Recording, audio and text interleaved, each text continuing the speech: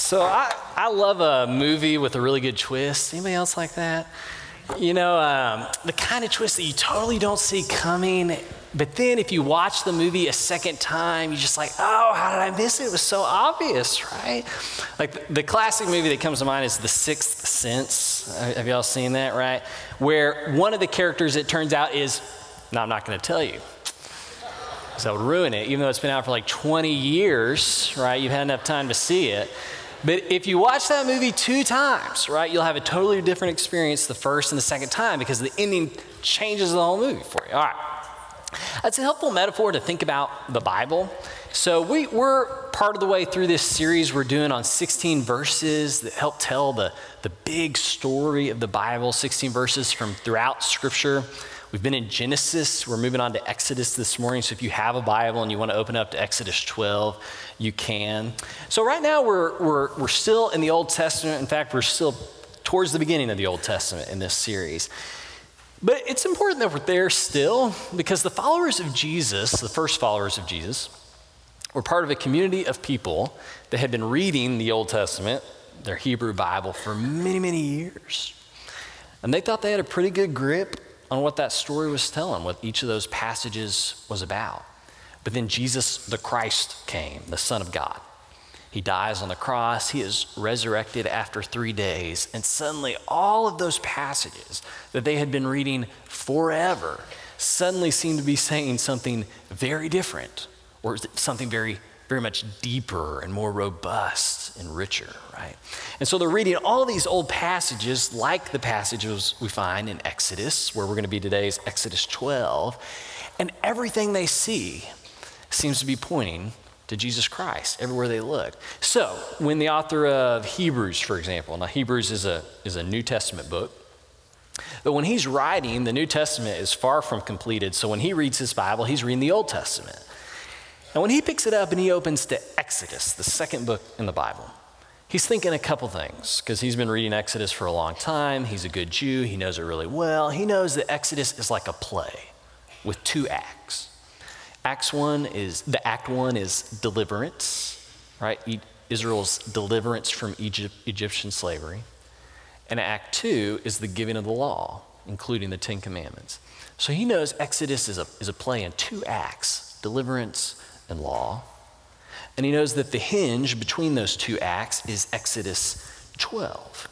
And so when he reads Exodus 12, though, knowing all those things, he has this feeling because he has been captivated by the Son of God, Jesus Christ, that somehow this play, Act 1, deliverance, and Act 2, law, are somehow both pointing to Jesus Christ. Right? So as people who have finished the movie, as people who know the Jesus twist, we're like, yeah, we get that. Well, we get how deliverance, the story of deliverance might be pointing to Jesus because that's what Jesus does, right? He comes and delivers us. But how could the story of law, the giving of law, be pointing to Jesus? Because, it's for freedom that Christ has set us free, Paul says. Don't let yourselves be burdened again by a yoke of slavery, he says. Sometimes if we don't see a really obvious connection to the person of Jesus in parts of the Old Testament, we have a tendency to just kind of write those chunks off. It's like, oh, that's not the gospel, let's move along. Right? But God's doing something in Exodus that we need to pay attention to. Apparently both acts in this Exodus play, Act 1, deliverance, Act 2, law, do have something to do with the gospel. And we know this because God ties this whole story at the very beginning to the promises he has made to Abraham and others, that he is going to bless the whole world, that's the story of the gospel, through Abraham's descendants, Jesus ultimately being one of those. But Exodus begins about 400 years after Genesis left off. That's where we were last week. And over that time, things have not improved. Martin Luther King Jr. used to talk about the myth of time, which is this foolish idea that given enough time, everything gets better. Right? Well, just ask Israel about that. 400 years go by, and they're Egyptian slaves. Their life is getting worse and worse. Pharaoh's making the burden worse and worse. But this is what we read in Exodus 2. God heard their groaning, and he remembered his covenant with Abraham, the covenant to bless the whole world with Isaac and with Jacob. So God looked on the Israelites and was concerned about them. And then God delivers them in Exodus in the first act. In Act 2, he gives them the law. So that's a clue. Don't miss it. Don't miss this clue here, that the deliverance from Egypt and the giving of the law, the 10 Commandments and what follows, are both apparently part of God's plan to bless the whole world through the descendants of Abraham and ultimately Jesus. You following? Okay. Now, we tend to resist the idea as believers that the law can have anything to do with the blessing of Jesus. Okay? Because we tend to resist the idea that restrictions in any form can be a blessing. Right? The greatest value, the greatest virtue in our time is freedom. The freedom to do what you want to do, be who you want to be. Some of y'all have seen that Diet Coke commercial where this girl goes to buy a Diet Coke and she's just talking about the freedom she has to buy a Diet Coke. And she's like, everybody should just do you. If you want to live in a yurt it up, she says. She says, if you want to run a marathon, well, that sounds hard, but you do you. Whatever you is, she says. And then she drinks Diet Coke. And I just want to say, honey, nobody who's truly free picks Diet Coke, right? You only pick Diet Coke if you got some restrictions in your life. Can I get an amen? Is there anybody out there, right? That's such a myth, right? I was watching recently a preacher who I like. Somebody shared this video clip with me who was talking about this idea of freedom. And he says, the truth is that none of us are really free. That all of us live under restrictions, right? It's just which restrictions do we choose to live under? And he said, consider the fish, for example. The fish swimming around in the water and the fish thinks it is as free as it can be, right? But the reality is the fish is only free as long as he's in the water. If the fish feels free to jump out of the water, he's going to find out really quickly that was a bad call. That was a bad idea. So we all live under restrictions. Freedom is just about finding the right restrictions to live under. And as Christians, we say the right restrictions to live under are those that God has designed for us. Right? True freedom is following the restrictions that align with who God has made us to be so that we can glorify God. Right? My freedom in Christ is not about my self-fulfillment. It's about the glory of God. So that's a really profound truth. That's a truth that applies to sexual ethics. It applies to how we act in our marriages, how we treat our children.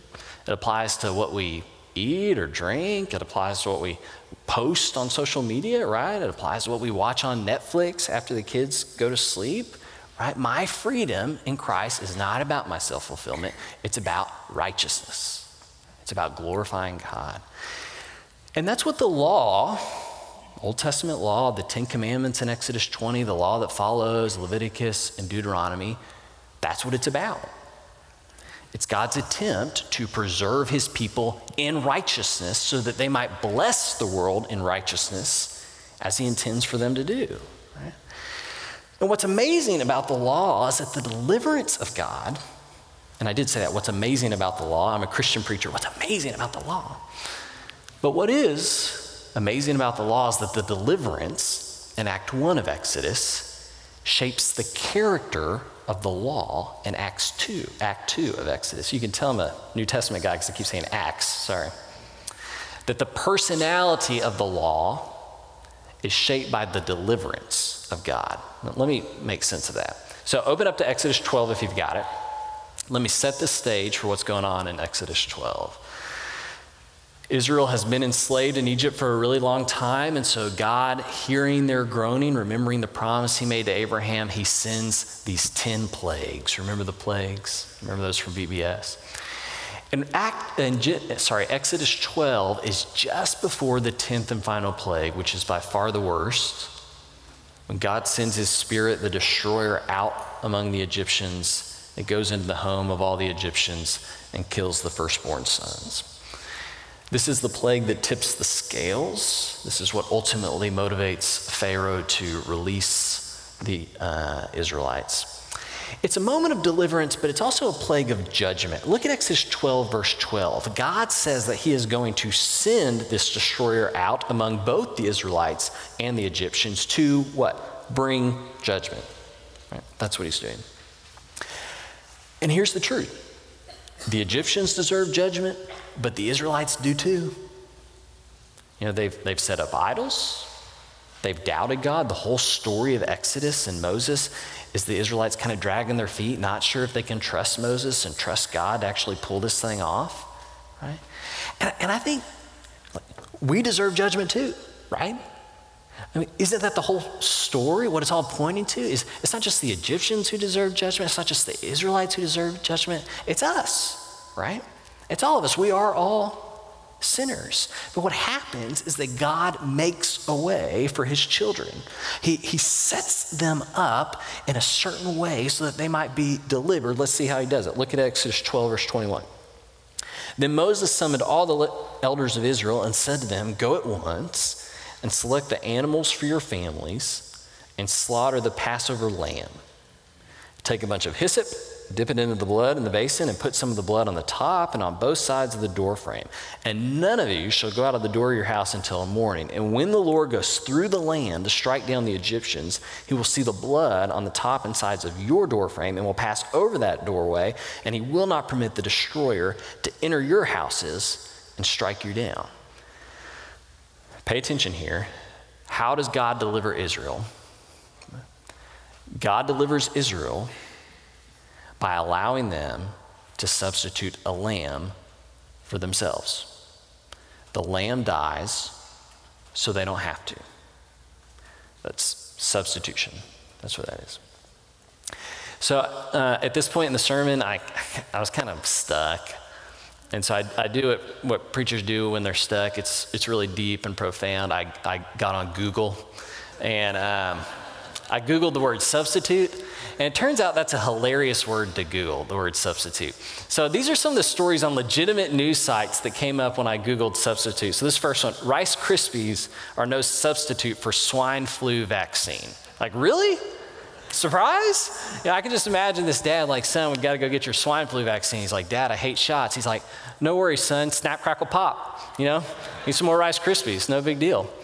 Or this next story, this one's really good. Chinese zoo substitutes dog for lion. I had to read this story, so the short version of the story is this zoo has to take their lion out of captivity and for breeding purposes, but one of the employees has this big Mastiff dog, so they just put it in the pen and hope nobody would notice. Right? So that's why we're sending missionaries to China, right there.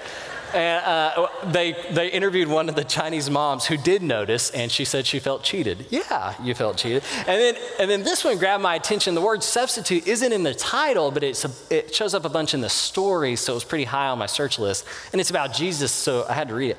New head for Jesus statue that prompted double takes is gone. So, of course, I've got to read this. Long story short, this church has a statue outside of the Virgin Mary holding baby Jesus. And somebody came along and knocked the head of baby Jesus off and stole it. And so this local artist volunteers to make a new head for baby Jesus. And so the church is always looking to save a buck. This guy's willing to do it for free. So they're like, "Sure, come and do it." But this is the head that he puts on baby Jesus. You see that right there? And so it turns out some people didn't like that head, which is just like church people, right? You know, they didn't like that head. So this priest has to order Jesus beheaded again. And the news reporter interviews him and he says, "I wasn't trained for this in seminary," right? Yeah, of course you weren't trained for that. All right, surprisingly, right? Some people didn't like that. All these stories point to the fact. We can take that down. It's gonna be hard to focus here. All right, all these stories point to the fact that substitutes are problematic. They've always been problematic ever since this first substitute here in Exodus 12. Because, all right, even though the substitution of the lamb works on this night that the destroyer goes throughout Egypt, it only works temporarily. The Israelites still deserve judgment like you and I do. So to equip them, the Israelites, to fulfill their purpose of blessing the whole world, God has to work into the law repeated substitutions. Okay, right after this in Exodus 20, we read this. God says, make an altar of earth for me and sacrifice on it your burnt offerings, fellowship offerings, your sheep, your goats, and your cattle. And this imagery right here of substitutionary sacrifice is then worked into the law in Leviticus and Deuteronomy that follows. So Exodus hinges on one idea as the story moves from Act 1, deliverance, to Act 2, law. Okay? The deliverance will only come by a substitute. Okay, so you can imagine a good law-abiding Israelite takes his or her sacrifice, they throw it on the altar each year. Right? And as they look at that sacrifice, they remember. This is what the law is designed to help them do. They remember, oh, that should be me. Right? That's what I deserve. But thanks be to God, he's allowed this sacrifice to substitute for me. Praise God. He's made a way for me. When do you say that to yourself? You probably haven't sacrificed any goats, any lambs lately. I'd be willing to sacrifice my neighbor's cat. He keeps using my son's sandbox as his litter box. There's nothing worse than just playing with your digger and finding petrified cat poo in the sandbox. I'd be willing to sacrifice him if God tells me to, but most of us have not. Most of us don't say that a lot because it's hard for us to imagine maybe a visual representation. We don't have the liturgy, the symbolic acts that when we see those things in front of us, we remember, oh, that should be me. That's what I deserve. But look what God says in Exodus 12, where Moses says, repeating God's instructions, we're freed from this obligation of sacrifice that's in the Jewish law, but it's possible we're missing something really great because the instruction here is about the sacrifice, right? That they're going to repeat again and again, God's deliverance, which is achieved because of this substitutionary sacrifice. Moses says this is a day you are to commemorate, remember, for the generations to come. He wants them to remember they deserve death, but God has made a way for them. I mean, it's the original Memorial Day. You deserve this, but God has made a way. That's what the law is designed to do. So we're not under the burden of the Jewish law anymore. That's a big chunk of the New Testament. Okay, but are there times when you think that? That's what I deserve. I mean, I wonder if church can function as that kind of reminder for people. There's a lot of reasons to come to church. Most of them are good reasons. You got good friends here, brothers and sisters in Christ, good fellowship, good chances to study the Bible and worship. And then there's reasons that aren't as good, like free childcare and the cookies by the coffee pot and stuff. But why do you come? Does church remind you of who you are before God? What you deserve in the presence of a holy God as a sinful person? And when you come in and you see this cross hanging behind me, are you ever undone as you think about what happened on that cross for you? And when you pass the plate, the body of Jesus, the blood of Jesus, you take those things on your lips. Does it ever shake you to your core? Right? Make it hard to pass the plate along. I mean, do you remember who you are when you come into this place before God? I think there's this temptation to think the church is supposed to manufacture that memory for me. It's supposed to do it for me, but the thing is, even the law that was designed specifically to help the Israelites remember failed to do it. If the Pharisees that Jesus had so much trouble with, right? Okay, if they actually remembered that the inside of their cup, their heart was not clean, right, that they were sinners, Jesus would not have had nearly as much trouble with them. But they practiced their law, right? They checked all the boxes. They were there every Sunday or Saturday in their case, right? They came up to the preacher afterwards and said, good sermon, good songs today, Brescian. They turned on K-Love as they drove to El Mezcal, right? I mean, they were the best of the best. They gave Jesus all kinds of trouble. If your heart is not ready, then church can't make you remember who you are any more than the law could. Memory is a matter of the heart. And a heart that can't remember will never know why you need Jesus. Nevertheless, make you want Jesus. Right? Some of us are just struck by our inability to desire Christ. Okay, desire begins with need. If you're not aware that you need that substitution on your behalf, you're never going to desire him. You'll never desire him. But for those Israelites who did come each year, right, and they're given their sacrifice, there had to come this really unnerving moment. Whereas they're watching that lamb consumed by the fire, they thought this to themselves, and this is how one author put it. The consequence of sin is death. But in the Garden of Eden, right, God promised to overcome the effects of our sin and finally defeat the serpent, the enemy.